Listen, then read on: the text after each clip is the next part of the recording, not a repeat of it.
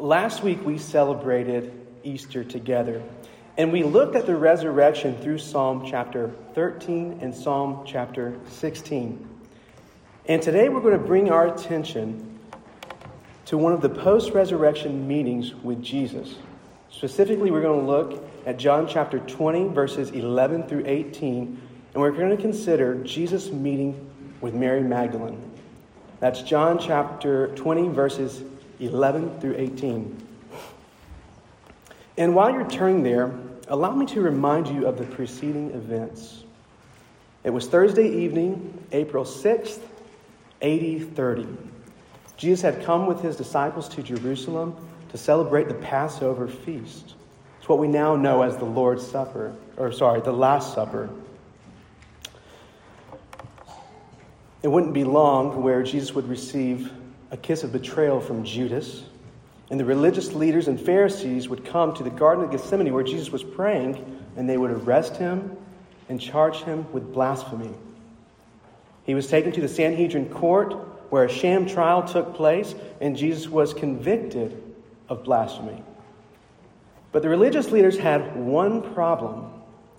That is, under Roman rule, they did not have the authority to kill Jesus. And that was the one thing they wanted more than anything. So they quickly whisked Jesus away in the early hours of Friday to see Pilate. Now, Pilate saw that Jesus was innocent of all charges, but he was a political man. He knew that he was responsible for keeping the peace of all the region. So he caved and he pacified the religious leaders. He condemned and sentenced Jesus to death, but not any death. A death reserved for the most severe crimes and the most heinous criminals. Death on a cross. Jesus was taken early the hours of Friday morning. He was scourged. He was taken outside the city walls to a place called Golgotha, place of the skull. His body was hung to the cross, and he was erected there on that hill. Jesus' death came sooner than expected. At roughly 3 p.m., April 7th, 30 A.D., the Lamb who takes away the sins of the world was slain. Joseph of Arimathea went and requested Jesus' body from Pilate, which Pilate agreed to. He took Jesus and placed him inside of his newly carved tomb. Friday turned to Saturday, and all was quiet and still in the city. Saturday turned to Sunday, and everything seemed to be the same, but nothing was the same. Mary and the other women went to the tomb early that morning to care for the body of Jesus, but to their great surprise, the stone had been rolled away and the tomb was now empty. They all returned back to the place where all the disciples were, and they had told them of these things, of the empty tomb. So then everyone returned to the tomb, and when John and Peter looked in the tomb, all they saw were linen clothes neatly folded in the place where Jesus' body had once laid. God the Father had vindicated the Son and accepted his offering for the sin of man by resurrecting him from death to life that very day. But at that point, standing outside the tomb, Jesus' disciples did not yet fully grasp what had taken place those early hours. I submit to you that the main point of Jesus appearing to Mary is so that she might see the risen Lord and believe. And I also submit that the main point that this text is in our scripture, that John records it, is so that we too can see the risen Lord and ourselves believe in what he has done. So would you please turn with me to John chapter 20, 11 through 18 while I read. But Mary stood weeping outside the tomb. And as she wept, she stooped to look into the tomb. And she saw 2 angels in white sitting where the body of Jesus had lain, one at the head and one at the feet. And they said to her, "Woman, why are you weeping?" She said to them, "They have taken away my Lord, and I do not know where they have laid him." Having said this, she turned around and saw Jesus standing, but she did not know that it was Jesus. Jesus said to her, "Woman, why are you weeping? Whom are you seeking?" She said, supposing him to be a gardener, she said, "Sir, if you have taken away my Lord, tell me where you have laid him, and I will take him away." Jesus said to her, "Mary." She turned and said to him in Aramaic, "Rabboni," which means teacher. Jesus said to her, "Do not cling to me, for I have not yet ascended to the Father. But go to my brothers and say to them, I am ascending to my Father and your Father, to my God and your God." Mary Magdalene went and announced to the disciples, "I have seen the Lord," and that he had said these things to her. Will you pray with me? Father, we have gathered like Mary to see your Son, whom you have raised from the dead. When we give you thanks. Jesus, I thank you that you care for the least of us, not willing to pass us by and leave us in our despair. Holy Spirit, show us Jesus in this text. Help us understand. Enlighten us. Help our hearts and believe and continue to believe. These things I ask in the name of Jesus. Amen. The crowd had left, and the disciples had gone back to their respective places. They saw the tomb. It was empty, just as Mary reported.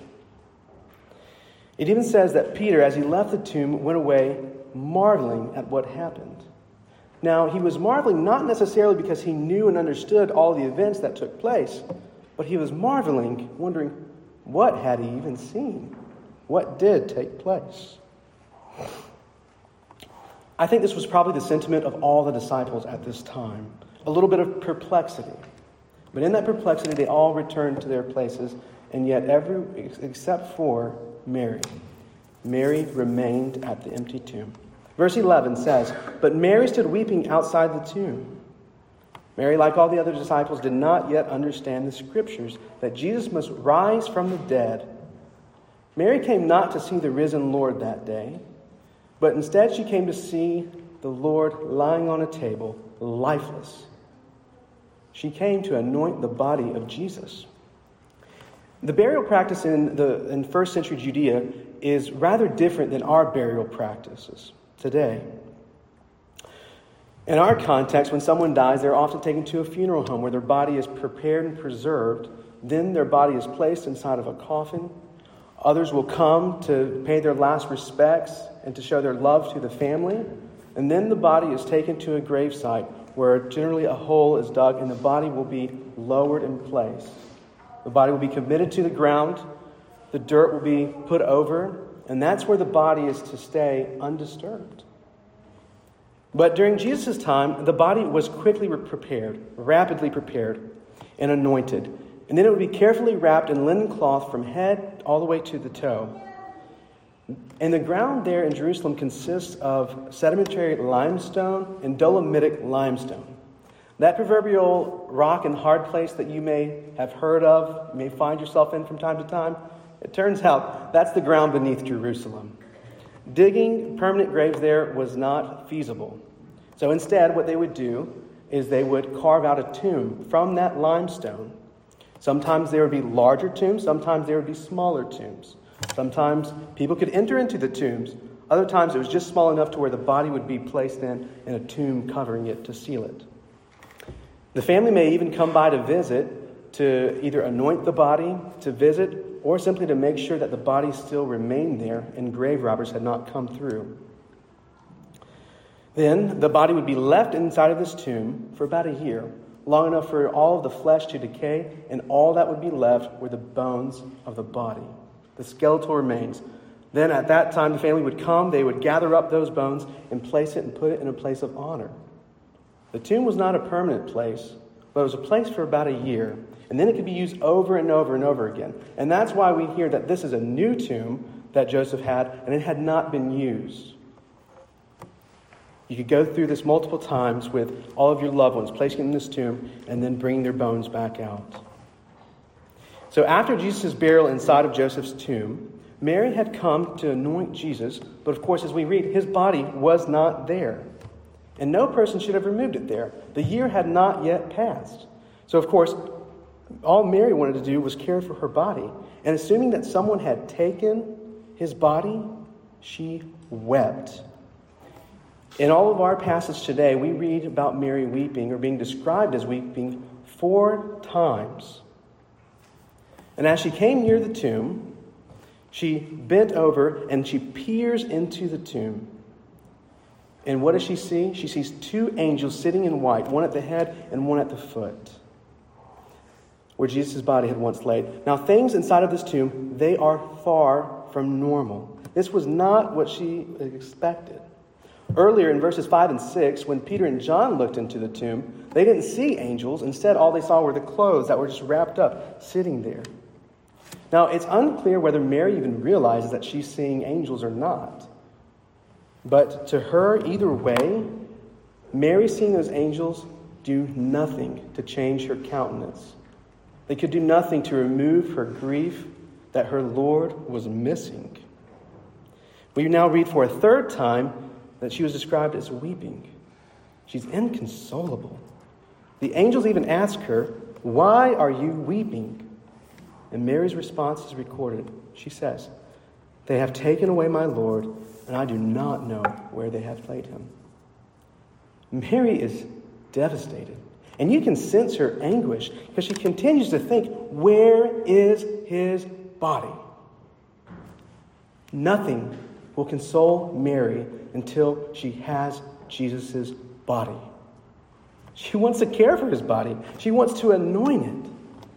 Brothers and sisters, we have so much to learn from Mary's witness. In her heart, all she wanted to do was serve Jesus, for she loved him greatly. She was devoted to him. When all the disciples had left, it says that she was one of the women there at the crucifixion, present as he died. She was also there as Jesus was buried. And now she's present at the tomb that is empty.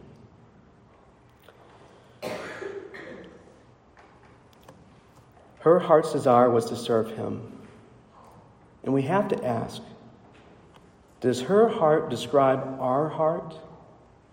Are we like Mary to where all our heart's desire is to be with Jesus, to serve him, to serve his church, to serve his bride? What is it that stems up in our heart? Is it to serve others or to serve ourselves? Is serving others a hindrance in our service to ourselves? I think we would do well to consider, what is the posture of our heart? Is it similar to Mary's? Her love for Jesus drives her to serve? Or do we just not care that much? Focused on ourselves, wanting to serve ourselves. But at this point, Mary still does not yet grasp.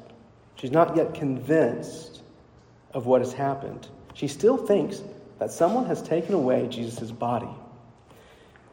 Now, there's something intriguing that's here, and there's even a little bit of irony. In John chapter 2, verses 19, before Jesus' arrest, death, burial, and resurrection, he tells the Pharisees, "Destroy this temple, and in 3 days I will raise it up." Now, when Jesus spoke these words, everyone had thought that he was speaking of the temple, and they thought, how can this be? It took 46 years to build this temple, and he thinks he can raise it in 3 days? But of course, we know that's not what he was referring to. He was referring to his own body. Now, the Pharisees, being paranoid somewhere along the line, figured out that Jesus was referring not to the temple, but to his body. And we know this because in Matthew chapter 27, the religious rulers, the Pharisees, go to Pilate and they say, "Hey, we remember how this impostor said, 'After 3 days, I will rise.' Therefore, they asked Pilate, 'Please place guards at the tomb so that way his disciples cannot come in and steal his body and claim that he has been raised from the dead.' Pilate agrees and says, 'You have guards, go guard it.' So that's what took place. The guards went and they guarded the tomb. And of course, once Jesus was raised, the religious rulers went and paid the guards sums of money so that way they would spread a lie. They would start a conspiracy and say that, yes, Jesus' followers and his disciples did go and steal the body. Matthew says that myth, that conspiracy, at the time of his writing, was still prevalent. Many people still believed it. And I think, though, that it's not just something that was believed during Matthew's time in the first century. I think it's a myth that's even believed today in some form or another. You can ask someone with historical knowledge, did Jesus exist? Did he live and did he die? And they'll answer, yeah, he was a historical person. You can watch the History Channel. They'll have specials. Make up all sorts of things about Jesus, especially with Jesus and Mary Magdalene. False. Many false things. Boy. But here's the thing. Ask that same person, did Jesus rise from the dead? No. No way. That doesn't happen. Jesus didn't rise from the dead. Now, I don't draw attention to this irony so that way we can get our clubs and we can beat up on the disciples for not yet understanding what had taken place. This is not that sermon, and I encourage you to never go there. Sometimes it can be, people can get frustrated in their hearts, and they can say about the disciples' unbelief or their misunderstandings, haven't you been paying attention all along? Can't you just figure it out? Are you stupid? I don't think we should ever go there. Not when we read Scripture. And we should not shame unbelief if for no other reason we don't want to judge ourselves. For those that believe Christ, there was a point in time in which we did not believe in the resurrection. Now, we may have thought that Jesus' body was stolen, or, as some is the case, we may even say that, sure, his body was resurrected. But that does not mean anything to us. It may mean absolutely nothing. And he certainly wasn't Lord, because I wasn't changing my life how I lived before. The thing is, for Christians, we only believe because the Holy Spirit has revealed these things to us. Not because we are smart, not because we're smarter than the disciples. Therefore, when we approach the text and we see unbelief there, we should have a humility and compassion towards them. And this also goes towards those that we witness to. We don't get angry. We simply present the gospel to them. We speak with compassion because we know that there's a time when we did not believe.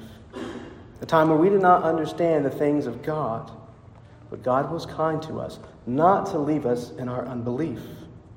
Just as he was kind to Mary, not to leave her in her misunderstanding and unbelief. Verse 14, if you will. Having said this, she turned around and saw Jesus standing, but she did not know that it was Jesus. And Jesus said to her, "Woman, why are you weeping? Whom are you seeking?" Supposing him to be a gardener, she said to him, "Sir, if you have carried him away, tell me, where have you laid him, and I will take him away." Still weeping. Now this is the fourth and final time that we'll read about that. She turned and did not recognize Jesus, the very person she was looking for. She thought he was just a common gardener there. So Jesus asked her, "Why are you weeping?" Mary gives a similar response to what she gave to the angels. And consumed with her grief, she did not see or recognize Jesus. After all, it was Jesus whom she was looking for. Now, I want to put forward two reasons that I think could be why Mary did not see or recognize Jesus. First, after the resurrection, Jesus received a glorified and perfected body. He received an immortal human body. Death would not touch his body again, only once, and that was it. Now, we read in the Gospels, Jesus actually resurrected other people from the dead. But in every time that he brought people back to life, their appearance was not changed. They were recognizable. Now, the reason that is because they would decay, age, and die again one day. They had not yet been given immortal bodies. They had not been given new bodies. So I put forward, that's one reason why. We do not know the degree in which Jesus' physical appearance had changed, but we understand that it had changed in some ways. Second, as one of our elders said, sometimes grief is blinding to the point to where we don't even see Jesus. We know this is the case in our human experience. We can become so aware of our lowly status, of our problems and situations, that we ourselves are blinded and where we don't even see Jesus is right there with us, present. We can become consumed. We lose sight of reality. And if Satan could have his way, we would lose sight of Jesus forever. Mary was certainly grief-stricken. Grief-stricken to the point where she could not, in that moment, see Jesus was face to face with her. But the voice of Jesus would soon cut through that grief, cut through that veil of grief, and replace it with belief. Verse 16 says, Mary. And everything changed. Notice, it was the voice of Jesus calling out to her that changed it all. She could now see who he really was. Not a gardener, but Rabboni, the teacher, the one she had come looking for. Mary had been searching for the body of Jesus, but what she found was far greater, because what she found was her risen Savior, alive, no longer dead, but alive forevermore. She was face to face with her Savior. Her grief that had perplexed her was now relieved. Consider how Jesus announces and reveals himself to Mary. He didn't do it through a host of angels in the sky with trumpets blaring. Now, in my estimation, that would have been more than acceptable, quite appropriate to do. But notice what he does. He calls out to her by simply using her name. John chapter 10, verses 27 through 28. My sheep hear my voice, and I know them, and they follow me. I give them eternal life, and they will never perish, and no one will snatch them out of my hand. Those are some gospel truths we can hold on to. John 10:3. The sheep hear his voice, and he calls them by name. Mary. Mary heard the voice of Jesus in a very personable and a very unmistakable way. Have you heard this voice of Jesus? Do we hear him calling us by name? Do we hear him calling us unto salvation and eternal life? Jesus says, come to me, all who are heavy laden and weary, and I will give you rest. He says, anyone who comes to me, I will not turn away. Do you hear the voice? Do you recognize it? That tender call unto repentance and joy and life evermore. Oh, my hope and prayer is that everyone would hear and respond to this voice of Jesus calling out. Oh, the sweetest voice. I've spoken much about Mary's love for Jesus, for she greatly loved him. It's evident. But her love for Jesus cannot be compared to the infinite love of Jesus for her. See, our love for God is always a response to God's love to us. It's never the opposite. We see that Jesus' love for Mary first took place, we read about it, in Luke chapter 8, verses 2. It says that Mary was possessed by 7 demons, and Jesus delivered her from these demons. Now, we can imagine Mary's hardship. She was demon-possessed. And oftentimes when we read in Scripture, those that are demon-possessed also have all sorts of infirmities and physical ailments that the demons bring by. They lose control of themselves. They do erratic and crazy things. They harm their bodies, and they harm others. Mary had not 1, not 2, but 7 demons. In Scripture, this number of 7 is a sign of fullness and completeness. So when we read that Mary had 7 demons, we get the idea that Mary was fully and completely filled with demons. But she was not far from help. Jesus saw her and had compassion on her, and with his authority, he vanquished those 7 demons, all because he loved her. No more would Mary be terrorized by demons continually, but she would be continually loved and cherished by her Savior forever. I'm sure there are people that we know in our lives that we look at them and we say, man, the path that they've taken, they seem beyond hope. They've done things to themselves that cause harm to others. And maybe we even feel this way about ourselves at times. Think that we're beyond hope. Think that we've gone too far down this path. There's no point of ever returning and going down another path. Brothers and sisters, let me tell you, no one is beyond the grasp of Jesus. Jesus is not fresh out of miracles. Oh no, he has many. And his desire is to seek and save the lost. And he does it to this day. We can look around this room and we can see all the professions of faith, all the people walking with God who once hated the things of God. And we know that Jesus still does miracles today. He's actively saving people. He's saving people like Mary. He's saving people like you. And he's saving people like me. Because Jesus is full of compassion and love. And ever since that time, Mary had been following Jesus. We know in that text in Luke 8 that Mary became one of Jesus' financial supporters. That's how Jesus was able to do what he did, was because he had the help of those of his followers. She was present when he was buried, as we noted. She was present at his death. And now she is present with the risen Lord, face to face. I say all this because this reveals the nature of Jesus' love. Mary was not an apostle. She was not named as one of the 12. She had no special lineage dating back that we should be aware of or take note of. Mary would not become an elder in the Jerusalem church.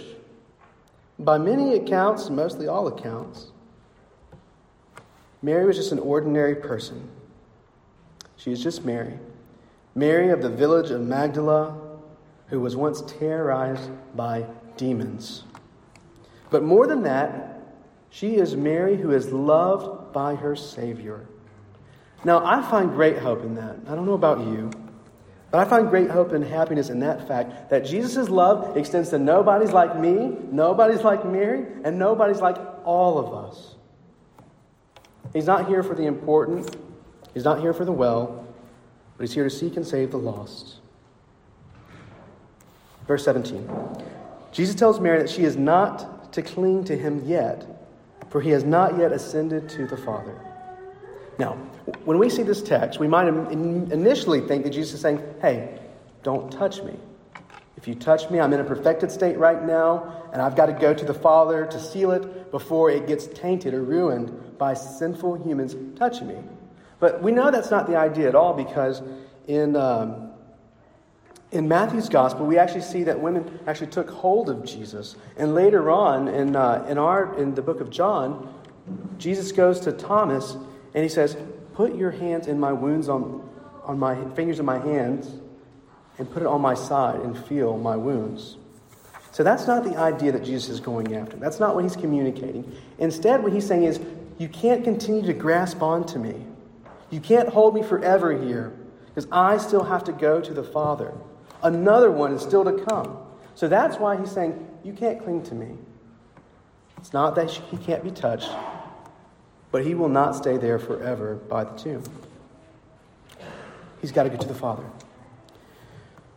As Mary is the first to see the risen Lord, now Jesus gives her a task to communicate to the other disciples.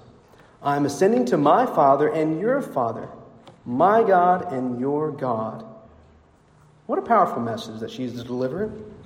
Jesus is communicating with his disciples that they are now one together. His Father is their Father. His God is their God. And as you will know, Jesus is not denying his divinity. He's not saying he is less than God. Instead, what he is communicating here is that, yes, he must ascend and go to the Father. But not only this, because of the resurrection, because Jesus paying the debts of their sin and rising from the dead, there is now sonship. There is now adoption. Those that were once far off can now be called sons and daughters of God. That's what he's communicating to them. And that truth is given to all who believe today, not just the disciples, but anyone who believes and puts their faith and trust in Jesus will be considered a son and daughter of God.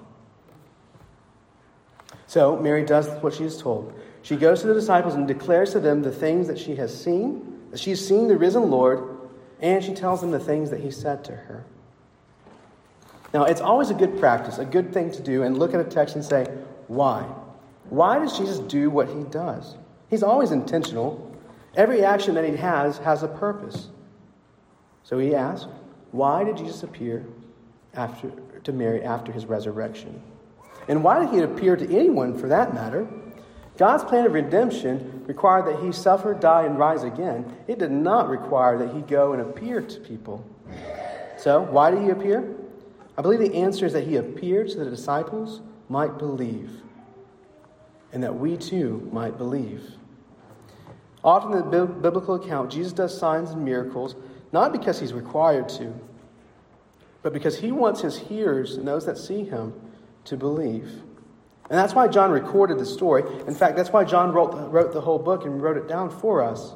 He says in verse 30, "Now Jesus did many other signs in the presence of the disciples, which are not written in this book, but these are written so that you might believe that Jesus is the Christ, the Son of God, and that by believing in his name you may have eternal life." Jesus appears to his followers so that they might believe. That's the point of the story. That's the point of the text. See the risen Savior and believe in him. The Apostle Paul, who also had a unique encounter with the risen Savior, saw him and believed. And here's what he says about the resurrection and its meaning. This is 1 Corinthians 15, 20 through 23. We've already read this, but allow me to read it again to you. "But in fact, Christ has been raised from the dead, the firstfruit of those who have fallen asleep. For as by a man came death, by a man has come also the resurrection of the dead. For as in Adam all died, so that also in Christ shall all be made alive. But each in its own order. Christ the firstfruits, then at his coming, those who belong to Christ." Post-resurrection appearances by Jesus were unique. But there is coming a day when everyone will see the risen Lord. Jesus at his resurrection was the firstfruits. He receives that designation because he is the first of many fruits. He is the first of the harvest of a great harvest. His death and resurrection reversed the curse of Adam. Now, all who believe, they may die, but they will rise like Jesus with immortality. We will receive glorified bodies when he comes, and on that day, we will see our risen Savior face to face like Mary. But there's one great difference. Mary was told, "Don't cling to me." But we will be able to see and cling to Jesus forever. We will not be told, "I'm going away," for we will be with him forever. So on that great day, but until that great day, we hold on to this hope of what is to come. We treasure this account that we read today, knowing that one day we will be like Mary. But to anyone who may deny the resurrection, to deny that Jesus did raise from the dead, I implore you, reconsider. Consider the text. Consider the historicity of it. Hear the voice of Jesus calling out to you and believe. You may be able to mentally deny the resurrection during this lifetime, but James tells us there's the second resurrection that's coming. That is the resurrection of all the living and the dead. Those who believe to eternal life, and those who do not believe will be resurrected into eternal judgment. That resurrection will not be able to be denied. So I implore you, flee to Christ. Run to him. Allow him to free you from your bondage of sin and death. Treasure him. Enjoy him. And believe in him so that you may have eternal life. Would you pray with me? Jesus, we have witnessed your resurrection through your word, and we believe your death was a perfect sacrifice. And your resurrection is proof. We have witnessed your love and kindness towards Mary, and we are certain of your love and kindness towards us. We ask that through your voice, through this gospel call, that many people would answer, and that everyone would hear and believe and continue to believe. Holy Spirit, prepare us for that great day upon the return of Christ, when we will see him face to face. May we meet him with great joy and happiness. I pray this in the name of Jesus. Amen.